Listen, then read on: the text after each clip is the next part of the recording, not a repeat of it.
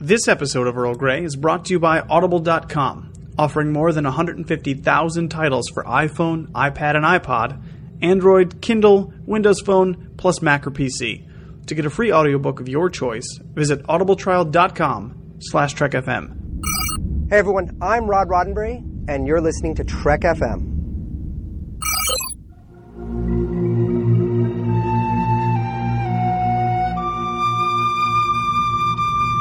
Tea, Earl Grey, hot.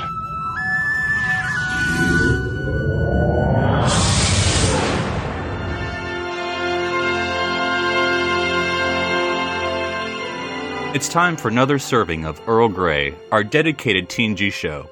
I'm Philip Gilfus, sitting in the center chair this week. I'm joined on my left and right by my co-host, my counselors, my, dare I say, Imzadis? Daniel Prue and Darren Moser. Daniel, how are you doing today? I'm doing great. Would you say, Philip, that we have a little Imzadi relationship?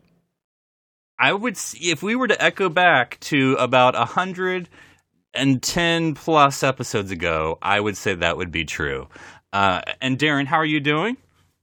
Good. I'm glad I finally got to wear this full uniform. I think how you guys have been making me wear that scant for far too long. But no, it's good to be here. It's good to be sitting not in the center chair. We are very honored here at Earl Grey to have a very special guest this week. So let's get to it. All right, and Earl Grey would like to welcome to this week's show, best known to our listeners as Counselor Deanna Troi, Marina Sirtis. Welcome, Marina, and as of this recording, happy Deanna Troi Day. Oh, Lordy. Hello, everybody. You know, I feel like a bit of a fraud, actually, because it's officially National Chocolate Day, and I'm kind of piggybacking it because Deanna Troi loved chocolate. So this is a bit of a fun thing. It's not official. It's not legal. It's not, it's not officially Deanna Troi Day, except on my Twitter account. I don't know, Marina. If you have a hashtag, that seems pretty official to me. If I have a hashtag? Yeah, that's pretty official if there's a hashtag Deanna Troi Day. Anymore. So, yeah. But I have to say, one of those things, I do love the Troi chocolate connection. I mean, there's and I wish I could be cool enough to know the episode, but it's because I'm talking to you. I'm obviously a little bit nervous. But one of my favorite scenes is, of course, the one with you and Frakes doing the chocolate sundae, as you explain, how to eat a sundae correctly. I think it was I could be wrong here because I'm a bit rubbish at remembering the names of the episodes myself.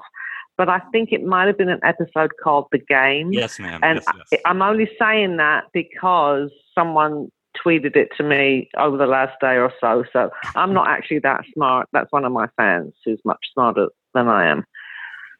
Oh, awesome.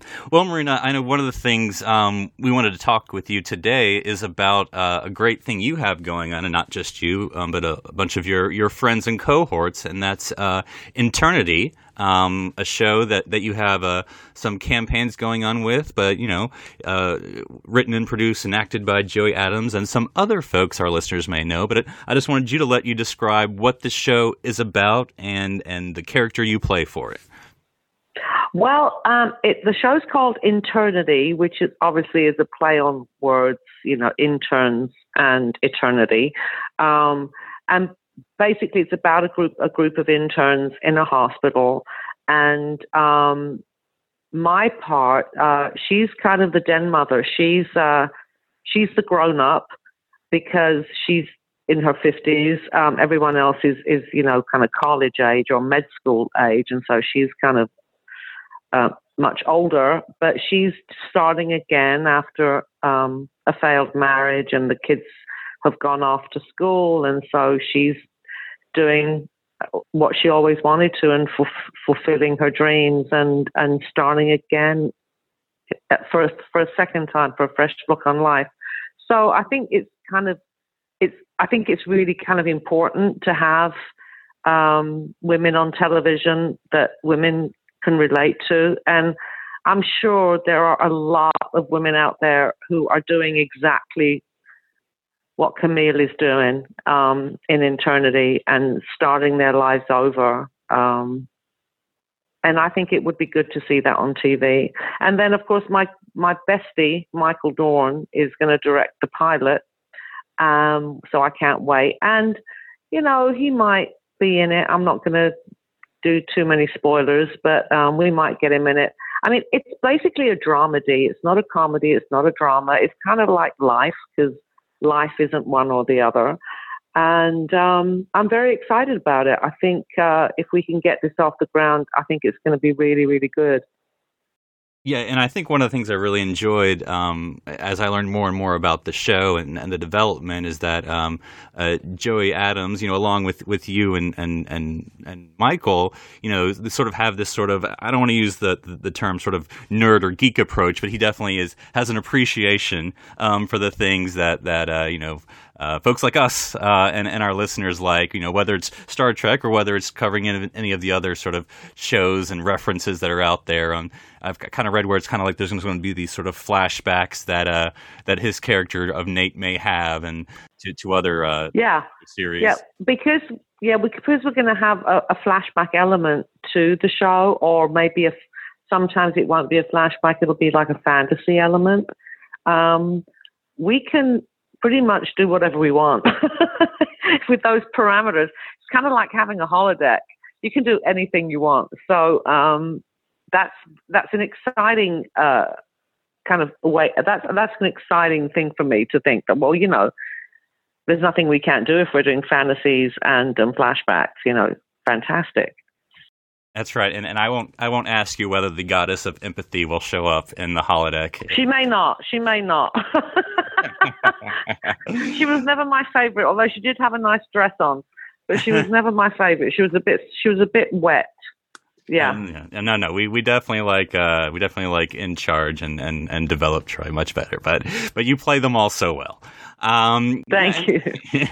So what was it? What was it like? I know that, or I believe I'm correct that Michael never directed a Next Gen episode.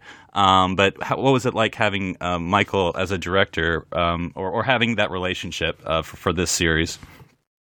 Well, Michael directed me in a comedy that we did a few years ago, called Through the Fire, and that was the first time actually he had directed me. Because, like you said, he never directed TNG. He went on to direct episodes of DS9 and Voyager, I think. Mm-hmm. But I mean, listen, it's fantastic. We got used to being directed by our friends. Obviously, on TNG, pretty much everyone but me and I think Brent and I were the only two who didn't direct. I think everybody else did. So we love working with our friends, and I adore working with my friends, especially when they know you so well and they know how you tick. And you have a kind of a shorthand, and you don't have to go into deep, meaningful explanations. I mean, sometimes a look is all it takes for you to know that something needs to be done. And so it's actually a really, really lovely way to go, to be directed by chums. Oh, awesome! And you brought up an issue that in Internity, the character you play, we have another podcast on this network that we do called Women at Warp, and I know they're going to be very jealous that we're talking with you, but they're actually a feminist Trek podcast, and I know with your character, right, as you mentioned, you have a woman sort of coming back into a new profession, kind of the newbie, the intern, around people who may be substantially younger than her, like her children's age. And I know you've talked about it, whether it's been at conventions or other things, about sort of the role of women, both in the entertainment industry and in life, sort of the quote unquote older women and how, can be such challenges with how they're viewed. So are you feel like you're really bringing that issue not only to this character you're bringing, but just to this whole series? I think it's very important. I think part of the problem that we don't have as much in England, I have to be honest. We really, ageism is is rearing its ugly head a little bit in England, but not like it is here. Some of the biggest stars on TV are middle-aged women in the UK. But over here, that's not the case. And I mean, I'm really actually encouraged. I'm getting more encouraged when I see people like Marsha Gay Harden and Viola Davis. They have, they are now stars on a TV show, and they're obviously not casting any aspersions here, but we're none of us spring chickens anymore. And I think things are changing. And I would like to be part of that change, to be honest. I think people are realizing now that you can't just block out a whole segment of your audience. Women, I think, watch TV a lot. And they were never seeing themselves represented on television. Because listen, I'm an actress, and I don't do a Kim Kardashian and make myself up to the nth degree to go to the supermarket. I'm like a normal person. I, throw some sweats on and go and do my errands. But I think that, most women are represented on TV as being glamorous and never having their hair out of place and the makeup being perfect all the time. That's not real life. I want to see myself on TV. I don't want to see what some person sitting in a room thinks that women should look like on TV. Yeah, and I would think in this role that you're doing for Internity, it kind of, I was having this thought the other day as we were talking about TNG, as we always do here, but that, especially in TNG, this struck me the other day, that all the doctors in The Next Generation were women, whether it was, Gates, of course, playing Crusher, or Pulaski, or even Dr. Solar for the one time that she was in that episode. But, now in this role, you're playing a doctor, too. It's sort of interesting to have, and I don't know, I feel like funny saying this in 2015. Of course, there are women doctors. Of course there are, right? But the fact that you are representing that, even in this role, I think hopefully should be a role model to women, whether it's girls, whether it's people in college, or whether it's people maybe looking at a second career. Hopefully you can be a role model with that again. Well, with the 50th anniversary coming up next year, I'm getting asked a lot of questions of, what do we feel, what do I feel Star Trek where, meant to the society, and where do I think that TNG fits into the grand scheme of things. The one thing that we're hearing now more than anything, I mean, and this is really, it never ceases to blow our minds. The one thing we hear the most is how deeply people were affected by our show, and especially women. I cannot tell you how many times people come up to me, and Gates has the same exact experience, come up and say, thank you for being strong women on TV, women that we could say to our daughters, these are the women you should emulate. It's huge. That's got to be it's so absolute. cool. I mean, I'm just an actress. I learn my lines, I hit my mark, and I try not to bump into the furniture. That's my method, right? I never in a million years imagined that something that I did would impact people like that. It's so important. What we watch on TV is so important. And I'm beginning to see that now, especially now the show's over and I'm getting these women who are now professionals who we inspired, to become what they've become. Yeah, and it's just being at conventions and fans myself. It's always interesting to see whether they're dressed up as maybe the Counselor Troi and the pilot of the scant and the braid, but no matter what they're wearing, what they're projecting is not only what you showed with your character, but with all of the women characters in Trek and everything else.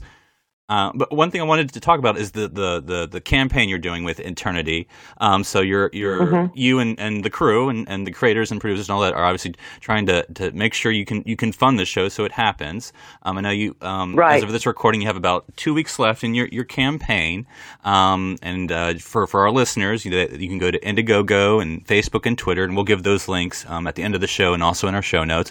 But what's it like doing this sort of, I don't know if I want to call it the modern way of doing television, but sort of this new way, quote unquote, of developing a series of this whole, not necessarily with a studio, and you know better than me, Marina, but doing it this way with the internet. How's that sort of been a different or a change or a new thing from what you're used to? It's very different. I mean, I'm old school. I am. Yeah, I'm of a different generation. So this is kind of Japanese to me, and I don't speak Japanese, anyway.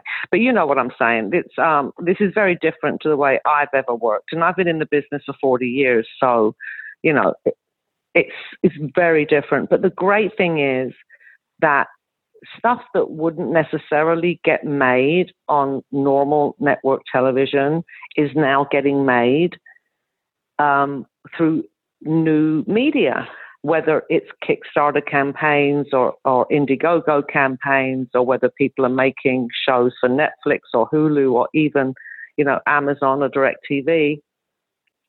There are all these avenues open for people to get their ideas and their dreams out there. I mean, it takes a long time and a lot of work and a lot of effort and a lot of people to get a movie made or a TV show made. And bottom line, it's work. And work is better than the alternative.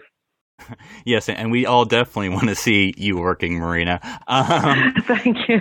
We want to make sure you're supplied with that tea, and chocolate. Now, I mean, one of the things with this campaign is that, of course, we've got to see some, extras and some videos of whether it is you having tea and throwing small furry animals around, or talking yes. to co-hosts. It's kind of like doing this vignettes and everything. See, so that's so much fun. It's so much fun, especially doing that thing with the tea. That was hysterical.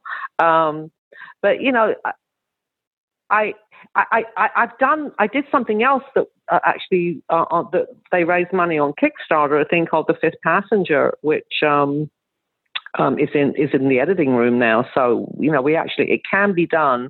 I think that people. We do everything we can to kind of give people perks and little bits and bobs or quite big bits and bobs if they don't, if they donate enough money. It's very different for me to do this. I have to be honest. It feels a little odd to be asking people for money, but then I turn around and I look at my good friend, LeVar Burton, who is, he's doing his Reading Rainbow again and managed, in a month raised $6 million on Kickstarter for Reading Rainbow. So obviously when there's a product that people want, and they want to see it made, they get involved. And I think that's amazing. I think that's wonderful. Yeah, and I think it really does help. And again, I don't know anything about the entertainment industry, Marina, but I think with the connection that you and everyone else, whether it's Dorn or anyone else who's trying to do a series like this, you obviously have that connection with your fans, and obviously they want to support you, and it's certainly a direct way. I have the best fans in the world. I don't care what anybody else says. I have the most loyal, devoted, just loving fans. Support. They couldn't be more supportive. I remember I was the first one who really started doing conventions on Star Trek, and I would come back on a Monday morning, and everyone would be like, "What's it like? What's it like?" They were all terrified, and I went, "Well, if you have a problem being adored for 2 days, then don't go." Because that's all it is. You're just adored, and Star Trek fans in general, and have proven that they are the most loyal fans in the history of show business. 50 years, they've proved it.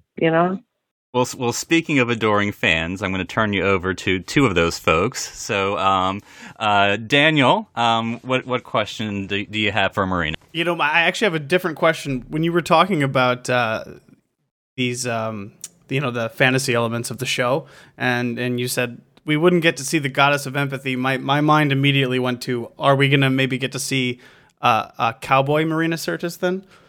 Oh, that would be better.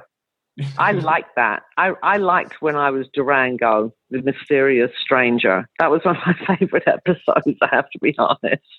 Because Michael Dorn, God bless him, I remember I was trying to blow smoke rings with that cigar that they gave me in the jail. And Dorney, bless him, said, "Don't do that." And I said, "Why not, honey?" And he goes, "Don't be funny. This is my episode." It's just, that was one of the funniest things he ever said. But just a few probably typical questions you get all the time from fans. But we talk a lot about Troi, and I know listening to your interview you did with Mission Log not too long ago, you talked a little bit about this, but we love when Deanna gets to put on a regular uniform, right? And we think that's really when that's our favorite part of the character. Was that anything that you like pushed for, or did they just finally get, Oh, I wish I could say that I did, Daniel. I wish I could. I wish the feminist in me is screaming out and saying, yes, lie. Tell them it was your idea. But it wasn't. It really, I really had no input into what I wore. And, I mean, sometimes I'd, try and sneak different hairdos or something, and, I always had to go back. But, unfortunately, I didn't decide to put the spacesuit on. That was Captain Jellicoe. And he told me to go put my spacesuit on. And I couldn't have been happier. I was dying to wear a regulation spacesuit. And basically wore it pretty much most of the time after that. Like when I was on duty, I would wear my spacesuit, and then when I was off duty, I'd wear one of the other, outfits. But I too, that was my favorite. And you've heard me at conventions talking about how when my cleavage was gone, my grey matter came flooding back. That's kind of why it was my favorite. When you don't have a cleavage, you're allowed to have brains. Some of us might not have either, but that's not really Although we do like the uniform better. What was more comfortable for you on set all day? Were you more comfortable in the dresses, or was that? No, nothing was comfortable. We were wearing spandex, for goodness sake. I mean, the boys weren't. I mean, the boys wore the spandex for a season, and then Patrick complained, quite rightly, that boys should not wear onesies. I mean, that's just wrong. It is wrong. And so then the boys went to the two-piece, which was like a fine worsted, we call it in England. It's a bit like suit material, very fine wool. But the girls were always in the spandex. And, it stretches as you move, so it's not back constricting. But, you eat a grape and it shows. I mean, when people say to me, what was the only good thing about Star Trek ending? I said, well, I was finally able to breathe out after 7 years. So there's a joke, and this is not just us, I'm sure it's a lot of fans, but the joke is, right, that Troi got to sit down and fly the ship and then immediately crashed it into a planet. Okay, that's not fair. That's just not fair. That planet, I'm sorry, that planet just came out of nowhere, okay? Well, fair enough. I'm not going to argue that point with you. But I was curious because, we didn't get to see Deanna do a lot of the other stuff. Like, she got to sit in the front seat there for a little bit. And I'm just curious if you could have had Troi do something else besides being the counselor, what would that have been? I always used to say, I wanted to be captain. I wanted to be captain because then, I could lean over to him and ask him his advice, and then I could ignore him for 7 years like he ignored me. But actually thinking about it, I love Michael Dorn, and I think he was a wonderful security chief, but I think it would have been pretty awesome to have a girl security chief throughout the show. So you're saying that you actively wanted Denise's job? Well, originally that's the part that I auditioned for. I auditioned for Tasha Yar. So, and they switched me to Troi about halfway through the audition process. Well, I mean, I don't need to tell you, but it obviously ended up better off for you than it did for her. I'm teasing. Well, except none of what, I mean, yeah, but that was, I mean, she wasn't fired. That was a choice that, Denise made. And so, it's, I'm not talking out of turn here. But yeah, I think that, you asked me which part I would have liked to play, and I think it would have been the security chief. I think only Jonathan was on more Star Trek shows than you. I think you're right behind him because he was on Deep Space Nine that one time. But I'm curious, what were the acting with? Excuse me. Were the professional environments very different on the sets from TNG to Voyager to I know you only did the one the one Enterprise episode, but were they very, very like totally different kind of experiences for you, or did you kind of feel like it was all one big part of the same family? No. Very different experiences. We had a raucous and riotous set on TNG. It was noisy.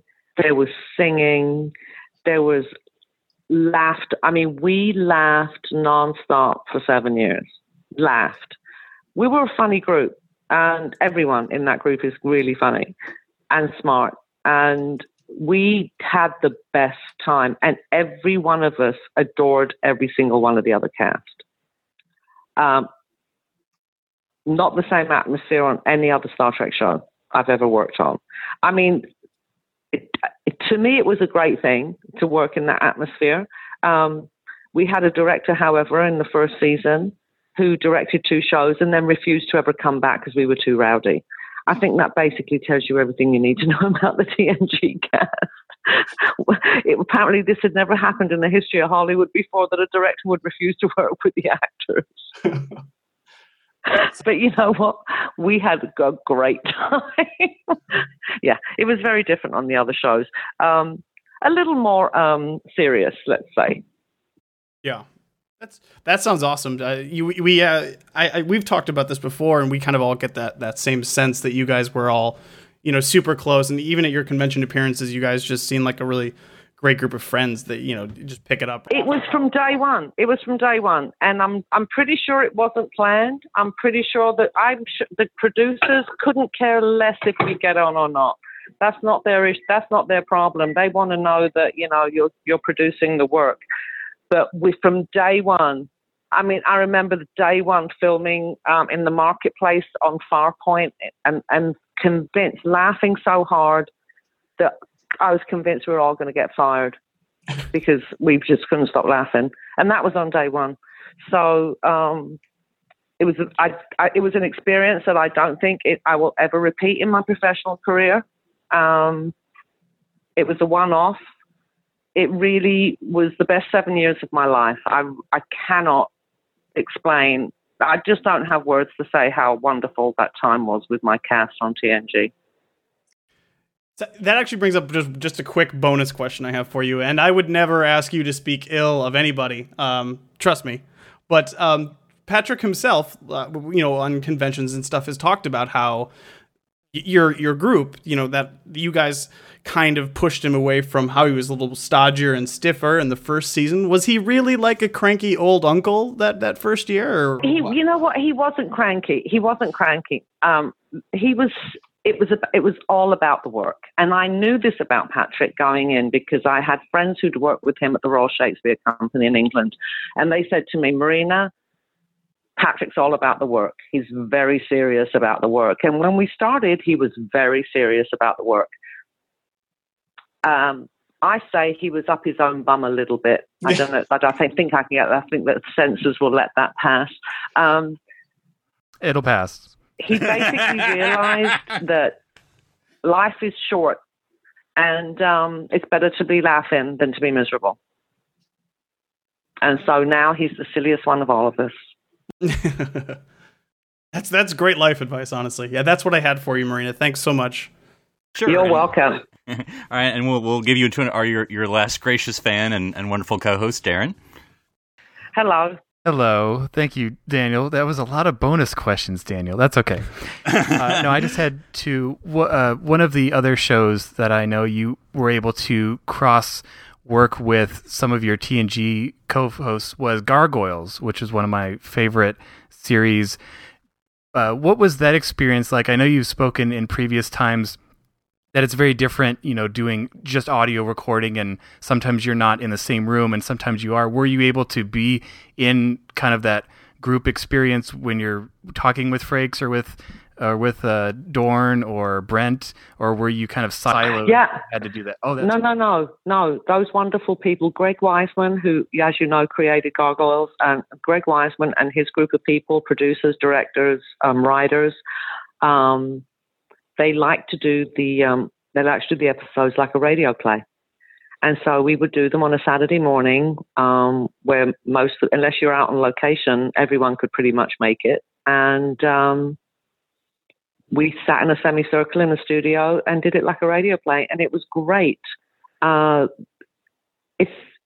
It's great to be able to see who you're talking to and to look at their expressions. And acting is reacting. That's like the first rule, is listening. And so for me, sitting in a studio doing other things with just a pair of headphones on and a script in front of me, it doesn't really do it for me, I have to be honest. I like the way we did it with Gargoyles. We were all in there. We were able to act with each other. Exactly. Well, so much of communicating and acting, it's the body language, it's the facial expressions.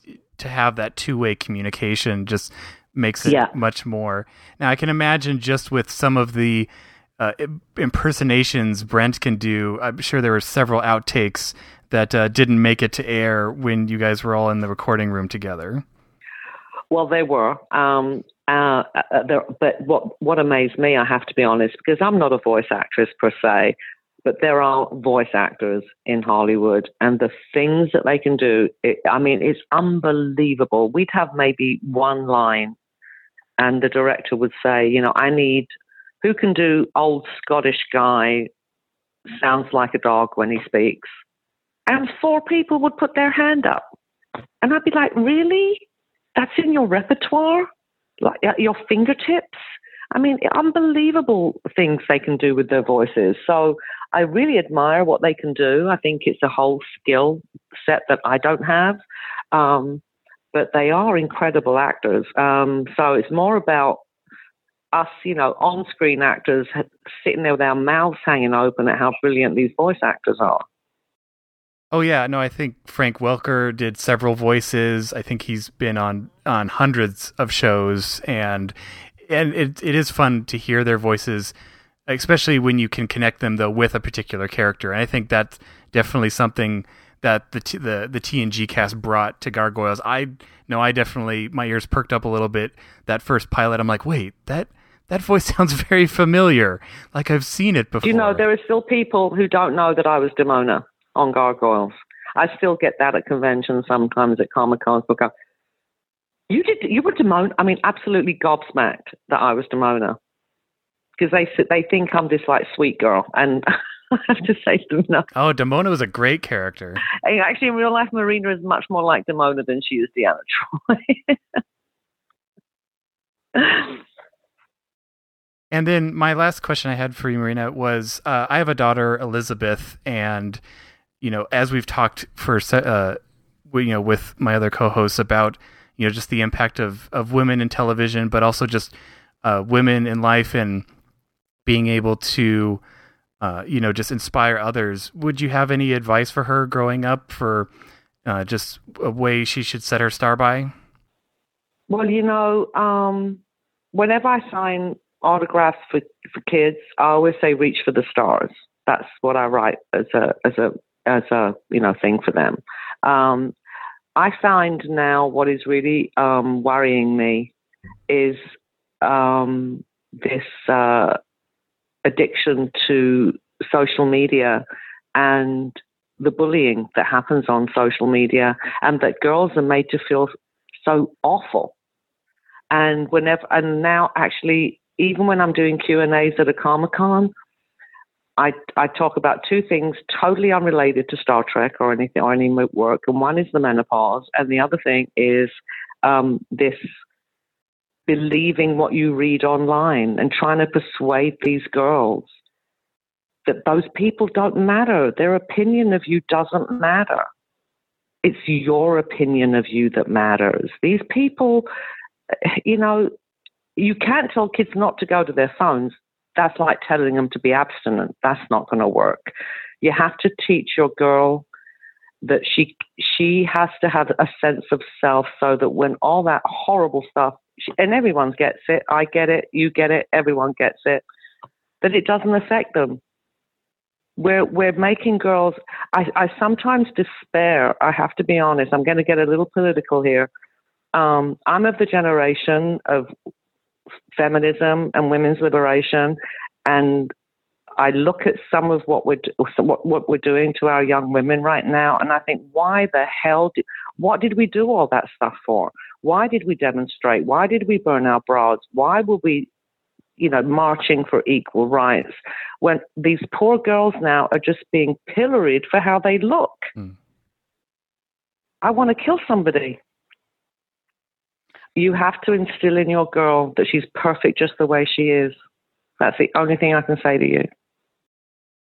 No, yeah, it's especially, like you said, in this time of social media and this time of so many other voices are able to get in to talk to our children, that we really need to be the first voice for them.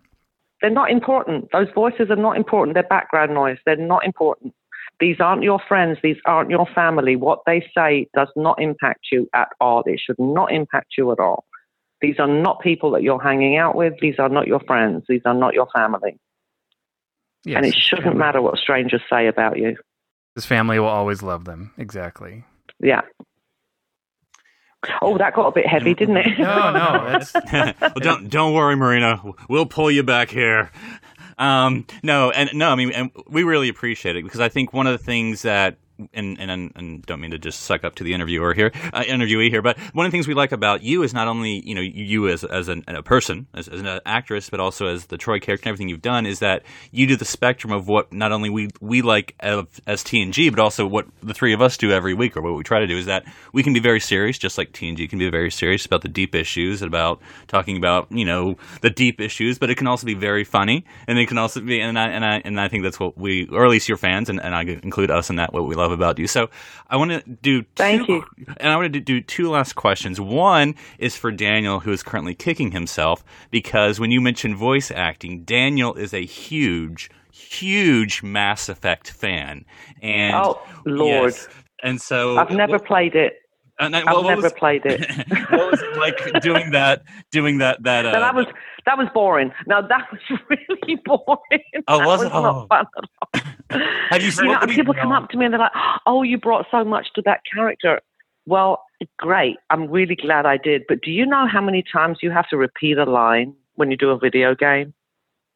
You have to say the same line like 300 times.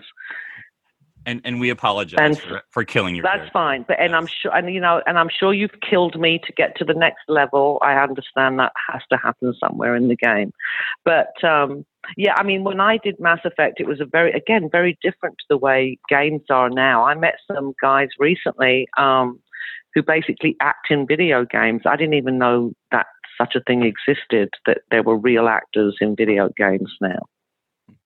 Yeah. See, this is what a Luddite I am. I'm so rubbish at technology. I know I was on Star Trek. It didn't rub off.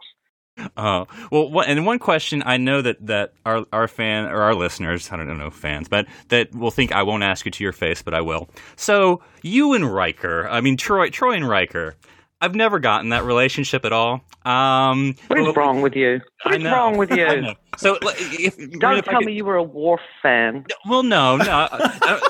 Let me just do a little experiment with you, Marina. You're Troy's friend, right? You know that she has a past with this guy. They work together. They have romances, and then they'll oddly put it in each other's faces. And she's saying, I think I really want to get back with him. What would be your advice to Deanna Troi Marina about whether to stay with Riker? And I know you like Frakes. I'm just as the character of Riker and Troi.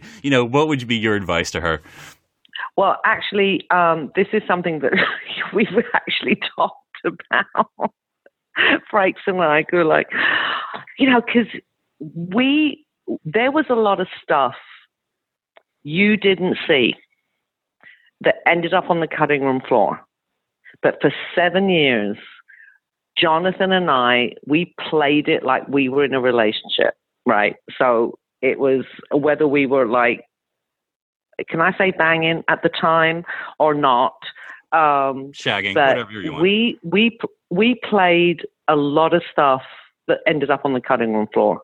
That's kind of the basis of the whole thing. Now, as far as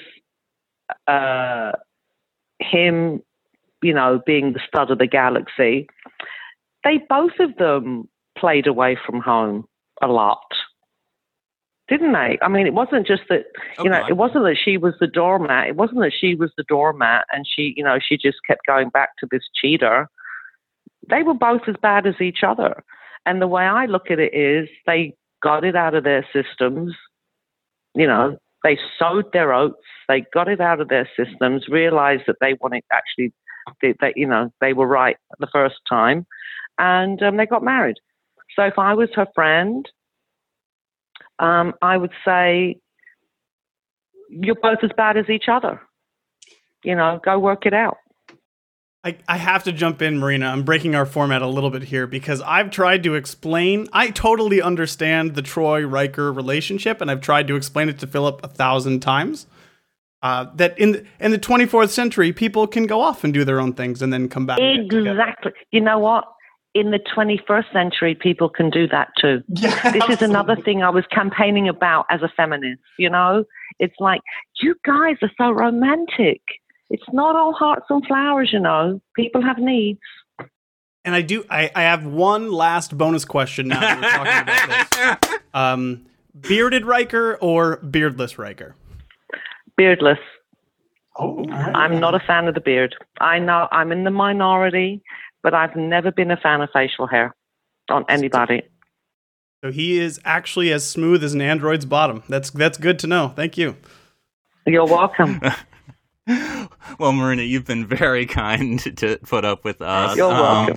And we just really want to thank you for having you on. I'm just going to remind the listeners that they can visit internitytv.com, and then on Facebook, they can go to facebook.com/internitytv, and on Twitter @Eternity Show, and they can do hashtag Deanna Troi Day, and then, of course, the Indiegogo campaign, which is going to be wrapping up in 2 weeks. So, Marina, any final words about Internity or anything you want, really? You have your platform here. You know, we've got a special offer on Indiegogo right now, and it's not going to take a lot of fans if they take up the special offer to get this actually going. So, don't think that you need to have a lot of money to do this. If you basically just, you know, it's just, I know with the holidays coming up, I just feel so bad, but I think it's for a good cause. I really do. I wouldn't put my name behind something that I didn't truly believe in. So, because as you know, it's not something I do a lot. So, yeah, go check it out and see what you think. All right. Good luck to you, Marina, and thank you for being on. You're welcome, guys. And interviewing Counselor Troi herself, Marina Sirtis, is not the only thing we've been talking about this week. Here's a look at all the other shows that didn't interview Counselor Troi this week on Trek.fm. Previously on Trek.fm, Standard Orbit. Yeah, he can edit the crap out of a movie. Literally. Like, that's actually how he got the job on for Nemesis, is he edited the crap out of Lara Croft, Tomb Raider, and Mission Impossible 2. And they're like, thanks, Stuart Baird. Earl Grey. Oh, by the way, 6 hours in, if you press shift, you'll run throughout the whole game. Press shift when your characters are moving, and they'll actually move at a Reasonable. pace. The Orb. If he had like a game card, his power, you know, like would be higher than any other captain for their persuasion power. You'll be like, damn, I was winning, and then he went and played a Cisco card on me. The Ready Room. Someone pointed out that this is actually the shortest title of any Star Trek episode. It's shorter than Voyager's Q squared by half a character, because the 2 is superscript. We're number one. We're number one. To the journey! It's fake intimacy. Thank you. It is them trying to say Chakotay knows Janeway so well that just by fiddling her comm badge, he knows the crap's gonna hit the fan. Commentary, Trek Stars. Lost World's a terrible movie. I haven't seen Jurassic World, though. Yeah. The 602 Club. We wake up in the middle of the night, and I pop back in episode 5, and I watch it again. Like, there's something about this movie that from even then, you know, I'd seen them all. It's all a clean slate. This one was already my favorite. Literary Treks. It definitely starts in a very dark place, and it doesn't get much brighter at all. Until we get to the end, and there's some hope there. But yeah, definitely, it's a dark book. Women at Warp. There were no, oh, you're a girl, so you can't do that. It's like, well, you know what? You used to hang out with the the Klingons, so let's see what that would look like. Why don't you try that on for a while? And introducing Meta Treks. If you're commander of a starship, 1,000 choices are going to confront you in the course of your day in the captain's chair, and you just can't ignore them. So asking ourselves whether we really have free will is just a meaningless question on that view. I personally would like to be confronted with the choice to warp to Ryza. Just saying. And that's what else is happening on Trek.fm. So check out these shows to get in on the daily Trek talk. You'll find them in iTunes, Stitcher, TuneIn, the Windows podcast directory for Xbox and Zune. Visit the Trek.fm website for the full Trek experience. You can view our podcast directory to stream the audio from all of our shows. If you would like to contact us, just go to Trek.fm/contact. From there, choose Message to a Trek FM show and select Earl Grey. These messages will be relayed by Starfleet to the three of us. In social media, you'll find us on Facebook.com/TrekFM, or join our Facebook listener discussion group called the Babel Conference. Find it by searching the Babel Conference on Facebook. Now let's take a moment to talk about our sponsor this week, Audible.com. Audible is a great way for you to read all the books you've always wanted to read but never thought you'd have time for. This is the premier source for audiobooks with more than 150,000 titles to choose from and new titles coming every week. From classics to current bestsellers and even some of the most famous Star Trek books like Prime Directive, Federation, and Spock's World, Audible has something for everyone. Now, as a Trek FM listener, you can get a free audiobook of your choice, along with a 30-day trial to see just how great Audible is. So give it a try today. Catch up on all those classic Star Trek books you've yet to read. Just go to audibletrial.com/TrekFM and sign up today. Again, that's audibletrial.com/TrekFM, and we thank Audible for supporting Earl Grey and Trek FM. There's one more way you can directly help us to keep Earl Grey coming to you each and every week, and that's through becoming a patron of Trek FM. By visiting patreon.com/TrekFM, you can choose among various pledge levels and receive rewards for becoming a Trek FM patron. These rewards let you inside the observation lounge of our network and make it possible for us to distribute all our great content. So please become a patron and visit patreon.com/TrekFM today. So, guys, we just interviewed Marina. That happened. That happened. So Daniel, how does it feel that Mass Effect is boring? Well, I mean, I expect no less from a character that had to die. No, I'm teasing, of course.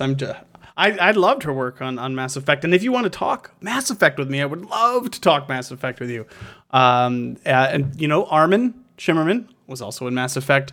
There's 1,000 different Star Trek references in Mass Effect. Hang on, I'm sorry. This is not a Mass Effect podcast. I'm sorry. They can find me on Twitter, and my handle there is 1UpDan. That's the number one, not the word.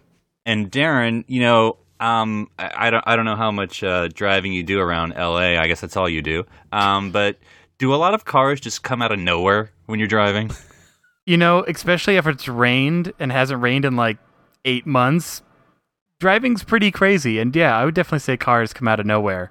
So if we put you at the helm for the first time and you just did a crash, it would be perfectly reasonable explanation. Well, I mean, that's why they made that Hollywood movie Crash. Exactly, which I think Marina Sirtis was in.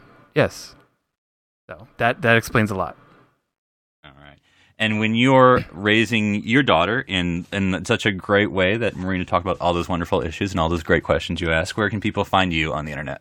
They can find me on Twitter under username Dr. Sci-Fi. That's DrSciFi. And they can also find me on my website, which is drscifi.com, where they can read about my Stormtrooper exploits.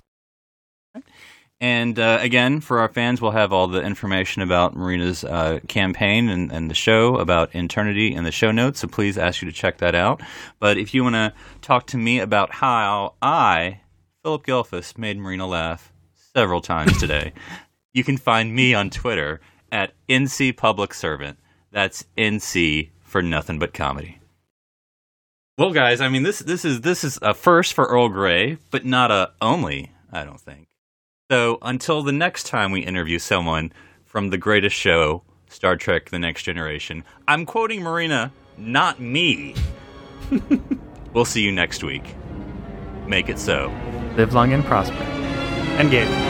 Fire.